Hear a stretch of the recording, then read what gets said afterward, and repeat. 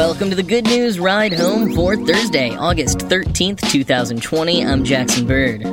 Some facts about left-handedness for International Left-Handers Day. Why you should invest in bird poop. Why Tony Hawk just renamed the Mute Air skateboard trick. And how Australian bars turned their excess expired beer from lockdown into renewable energy.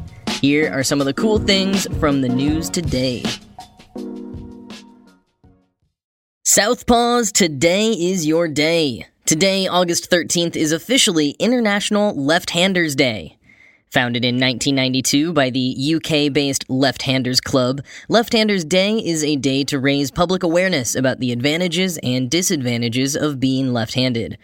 According to the official website, celebrations around the globe in recent years have included, quote, left versus right sports matches, a left-handed tea party, pubs using left-handed corkscrews where patrons drank and played pub games with the left hand only, and nationwide lefty zones where left-handers' creativity, adaptability, and sporting prowess were celebrated, whilst right-handers were encouraged to try out everyday left-handed objects to see just how awkward it can feel using the wrong equipment. End quote. And in the spirit of raising awareness about left-handedness, I thought I'd share a number of facts about being left-handed and some of the latest theories behind handedness. So about 10% of people are left-handed, and that unequal distribution of handedness is uniquely human, going back at least 10,000 years based on evidence from prehistoric art. Most other animals have a more equal representation of left and right-handed, or pawed, or what have you, individuals. And some studies have shown that people who are left-handed may have more self-control, are better at video games because they're skilled at processing large amounts of information quickly, are more competitive than cooperative, recover more quickly from brain-related injuries because cognitive functions are more spread out in their brains and therefore less functions are affected in an injury. They have better spatial orientation and have a lower prevalence of arthritis and ulcers. That last one, though, isn't thought to have anything to do with being left-handed, but rather with some of the underlying DNA that may cause left-handedness. Last year, a team from Oxford studied the physical, genetic, and medical data of 500,000 individuals, also including the brain imaging of 9,000 of those individuals. And from this, they, quoting Gizmodo, devised a list of genetic variations that contribute to the way different brain processes end up on either side of the brain. This, in turn, influences handedness and can also influence whether someone will develop certain neurological diseases, according to the paper published in the journal Brain. The analysis also revealed 4 locations in our genomes whose identity was associated with left-handedness, 3 of which were also associated with brain development, specifically areas related to language. We discovered that in left-handed participants, the language areas of the left and right sides of the brain communicate with each other in a more coordinated way. Akira Weiberg, a research fellow at the University of Oxford and the study's first author, said in a press release, end quote. And those neurological and psychological conditions that the study showed some links between include that left-handed people may be more likely to experience schizophrenia and anorexia nervosa, but less likely to have Parkinson's disease. Now, as with so many studies into handedness, however, the connections are mostly modest correlations, and there's not really definitive evidence on all of this yet. But let's go back to that 10% number for a moment. Why, for at least 10,000, but likely up to 500,000 years, have left-handed people remained at roughly 10% of the human population? Daniel M. Abrams proposed a theory for this in a TED-Ed video, quoting Fast Company. The reason boils down to 2 words, competition and cooperation, and how the balance between those forces plays out in human societies. Let's start with competition. It's easy to see how being left-handed could give you a competitive edge in a society where fighting hand-to-hand was the only option for survival. Since most people were used to fighting right-handed opponents, lefties, despite being a minority, came to a fight with an element of surprise. As Abrams puts it, the fighting hypothesis, where an imbalance in the population results in an advantage for left-handed fighters and athletes, is an example of negative frequency-dependent selection. But if it's such an advantage, then why did lefties not increase their numbers? Why did we never break 10%? According to Abrams, evolution dictates that groups with that aforementioned negative advantage, like left-handedness, tend to grow within a population until that advantage disappears. If humans did nothing but fight each other throughout history, lefties might have blossomed to become at least half of the population, end quote. But that's not what happened. Humans have to cooperate to survive as well, and left-handers were at a disadvantage for things like building and using tools and musical instruments, participating in some social customs, and working with complex machinery. Quoting again, all these things put the left-handed people at a disadvantage, simply by virtue of the fact that most tools are made with the right-handed majority in mind. That's not great for left-handed populations. As Abrams explains, cooperative pressure pushes left-handed distribution in the opposite direction, basically keeping the lefty population stable. End quote.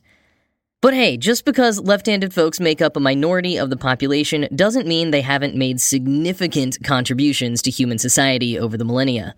Left-handed folks with their alleged artistic minds and definite competitive spirit often end up in creative fields or leadership positions, meaning some very influential people have been left-handed.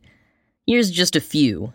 Mother Teresa, both Buzz Aldrin and Neil Armstrong, Marie Curie, Ruth Bader Ginsburg, Barack Obama, Spike Lee, Harpo Marx, Nikola Tesla, Alan Turing, Mozart, Lady Gaga, Jimi Hendrix, James Baldwin, Germaine Greer, Joan of Arc, apparently, and Keanu Reeves and Oprah Winfrey. So yeah, left-handers can count some pretty impressive folks among their ranks, and today is a great opportunity to remember that and appreciate the left-handed people in your life. I like the Left-Handers Club's suggestion of celebrating by having us right-handed people use left-handed supplies to see just how awkward it is, and then advocating for more left-handed accommodations in schools and offices. I mean, just because they're a minority doesn't mean they shouldn't have accessible accommodations. And, hey, maybe if we take away some of the disadvantages of being left-handed, over time, the population of left-handed folks will finally increase. You never know. The world is changing, the economy is changing, and now the latest valuable commodity is not gold, not Bitcoin, it's bird poop. Specifically, seagull, pelican, and penguin excrement, or guano. According to CNN, guano could be worth more than $500 million annually. The reason for this is that it can be used as commercial fertilizer, specifically for marine ecosystems. Quoting CNN, in an effort to raise awareness about the importance of seabirds and conserving their habitats, scientists set out to quantify the contributions of seabirds and illustrate the actual cost of declining seabird populations by valuing their waste. It's not petty cash. Its value is estimated at more than $473 million each year, and possibly much more, according to a new paper published today in the journal Trends in Ecology and Evolution. Guano production is an ecosystem service made by seabirds at no cost to us. I can go to an island, collect the guano, and sell it at market price as fertilizer. Study co-author Marcus V. Cienci-Russo, an ecology professor at the Federal University of Goiás in Brazil, said in a press release. Because there is this scientific and biological importance, it's possible to quantify seabird ecosystem services in a language that the general public and policymakers can begin to understand. End quote. Even where the fertilizer isn't directly introduced into commercial markets, it's still an important nutrient resource in marine systems and for coastal economies, and the team behind the recent study also analyzed the cost of losing this natural fertilizer. Quoting again, researchers estimated the annual value of the nitrogen and phosphorus deposited into these ecosystems from seabird poop by calculating the cost to replace them with artificial nutrients.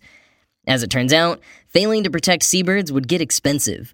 We made a very conservative estimate that 10% of coral reef fish stocks depend on seabird nutrients, said Plazas Jimenez. According to the United States and the Australian government, the annual economic returns of commercial fisheries on coral reefs is over $6 billion. So 10% of this value is around $600 million per year. When you combine that with the commodified guano figure of nearly $474 million, the value of seabird poop increases to an estimated $1 billion. In these terms, seabird conservation doesn't sound like a crappy investment at all. End quote. And scientists hope all of this will convince policymakers to invest in the conservation of seabirds. Almost half of seabird species are declining and a third of them are endangered, and this is due in large part to climate change, but also bycatch and overfishing. So save the penguins and the seagulls. As annoying as they are, We need their feces.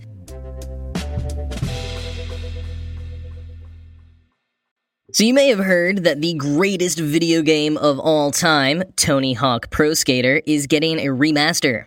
Tony Hawk Pro Skater 1 and 2 is coming out September 4th on Microsoft Windows, PS4, and Xbox One. The demo reviews are saying that it is a masterclass in rebooting a beloved game. It brings back all the excitement and vibes of the original game while updating it for our current times. But one update required an explanation from Tony Hawk. The skateboarding trick, the mute air, in which you grab the front of your board with your forward hand while in the air, has been renamed. Here's what Hawk said in his Instagram post announcing the change yesterday. Quote, "For nearly 40 years, we've shamelessly referred to this trick as the mute air/grab. Here's the backstory. Around 1981, a deaf skater and Colton skate park local named Chris Weddle was a prominent amateur on the competition circuit. The indie air had just been created and named, so somebody proposed that grabbing with the front hand should be known as the tracker air. Others countered that Chris was the first to do it, so it should be named after him. They referred to him as the quiet mute guy, so it became known as the mute air, and we all went along with it in our naive youth. In recent years, a few people have reached out to Chris, who still skates, about this trick and the name it was given. He's been very gracious in his response, but it is obvious that a different name would have honored his legacy, as he's hearing impaired but not lacking in speech. I asked him last year as I was diving into trick origins, and he said he would have rather named it the deaf or Weddle grab if given the choice. His exact quote to me was, 'I am deaf, not mute.' So as we embark on the upcoming Tony Hawk the Game demo release, some of you might notice a trick name change, the Weddle grab. It's going to be challenging to break the habit of saying the old name, but I think Chris deserves the recognition. Thanks to Derek DeLao for being a great advocate to the deaf community in action sports and for being the catalyst in this renaming process. I told Chris recently, and his reply was, 'I'm so stoked.'" End quote. I think it's pretty awesome that Tony Hawk used the opportunity of the game remaster coming out to rename the trick in a way that would really make a huge splash. As writer Ian Walker wrote on Kotaku, quote, "As with many hobbies, the upper echelons of skateboarding have long been dominated by white dudes who have the privilege of rarely coming face-to-face with obstacles based on their identity. Tony Hawk's Pro Skater 1 and 2 may play like the old games, but in improvements like changing the mute air to the Weddle and expanding the lineup with more diverse skaters, the developers are moving this iconic franchise in the right direction." End quote. When lockdown hit much of the world in March, forcing bars and restaurants to close, a lot of them were left with huge supplies of food and booze that they couldn't sell. Here in New York City, where bars had just put in big orders for St. Patrick's Day, they were at least able to fulfill delivery and takeout orders. For several weeks, many bars added entire cases of beer at steep discount to their delivery menus. It was actually pretty awesome. But in Australia, they got even more creative. In the state of South Australia, local breweries sent millions of liters of stale beer to the Glenelg Wastewater treatment plant, just west of Adelaide, and that beer has been converted into renewable energy to power the plant. Quoting CNN, "The plant mixes organic industrial waste with sewage sludge to produce biogas, which is then turned into electricity to power the whole facility. It usually generates enough biogas to provide about 80% of its energy needs. But the recent influx of beer has boosted its energy generation to new levels, reaching 654 megawatt hours in a single month," Lisa Hannat, senior manager of production and treatment at SA Water, said in a statement. "Beer worked well for the plant's digesters," Hannat said, referring to the large sealed concrete tanks where sewage sludge is heated in an oxygen-free environment and decomposed to produce methane-rich biogas. The booze's high calorific value, the amount of heat released during combustion, makes it perfect for the anaerobic digestion process," she added. End quote. Hannat further said that the 300,000 some odd cubic meters of biogas being generated each month now is enough to power 1,200 houses. Hannat is also a real joker, saying in the statement, quote, "Honorably, our thirsty digesters have been doing their bit for the environment by drinking themselves silly. And with such a horrific diet, it's no wonder they produce so much gas." End quote.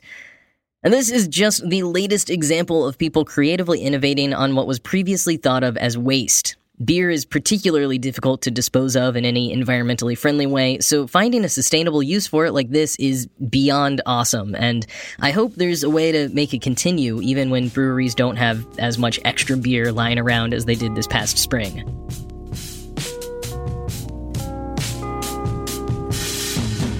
One more quick hit for you. AMC Theaters is reopening next Thursday the 20th in towns where they're allowed to, and in order to entice people to return to the movie theater, they are bringing back the ticket prices of the year 1920.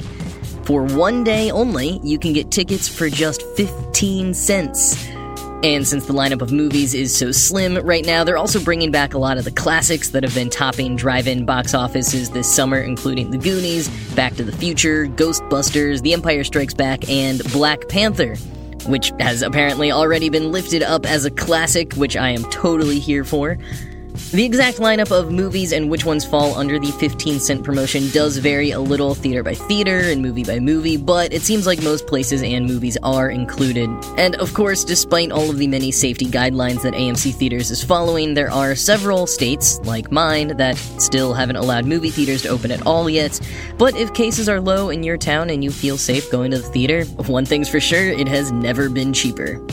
And with that, I will leave you for today. As always, this show was produced by Ride Home Media. I am Jackson Bird. I hope you all have a good rest of your day, and I will talk to you tomorrow. If you only have a 401k, you're not getting the most for retirement. Wait, what? Add a Robinhood IRA on top, then they'll boost it by 3%. You can do that? And if you transfer in any retirement account, you get 3% on top of that. Is there a limit to the match? No limit. Robinhood Gold gets you the biggest contribution match of any IRA on the market. Sign up for Robinhood Gold at Robinhood.com/boost by April 30th. Subscription fees apply. Investing involves risk. 3% match requires gold for 1 year from first match. Must keep IRA for 5 years. Match on transfers subject to additional terms and conditions. Robinhood Financial LLC. Member SIPC.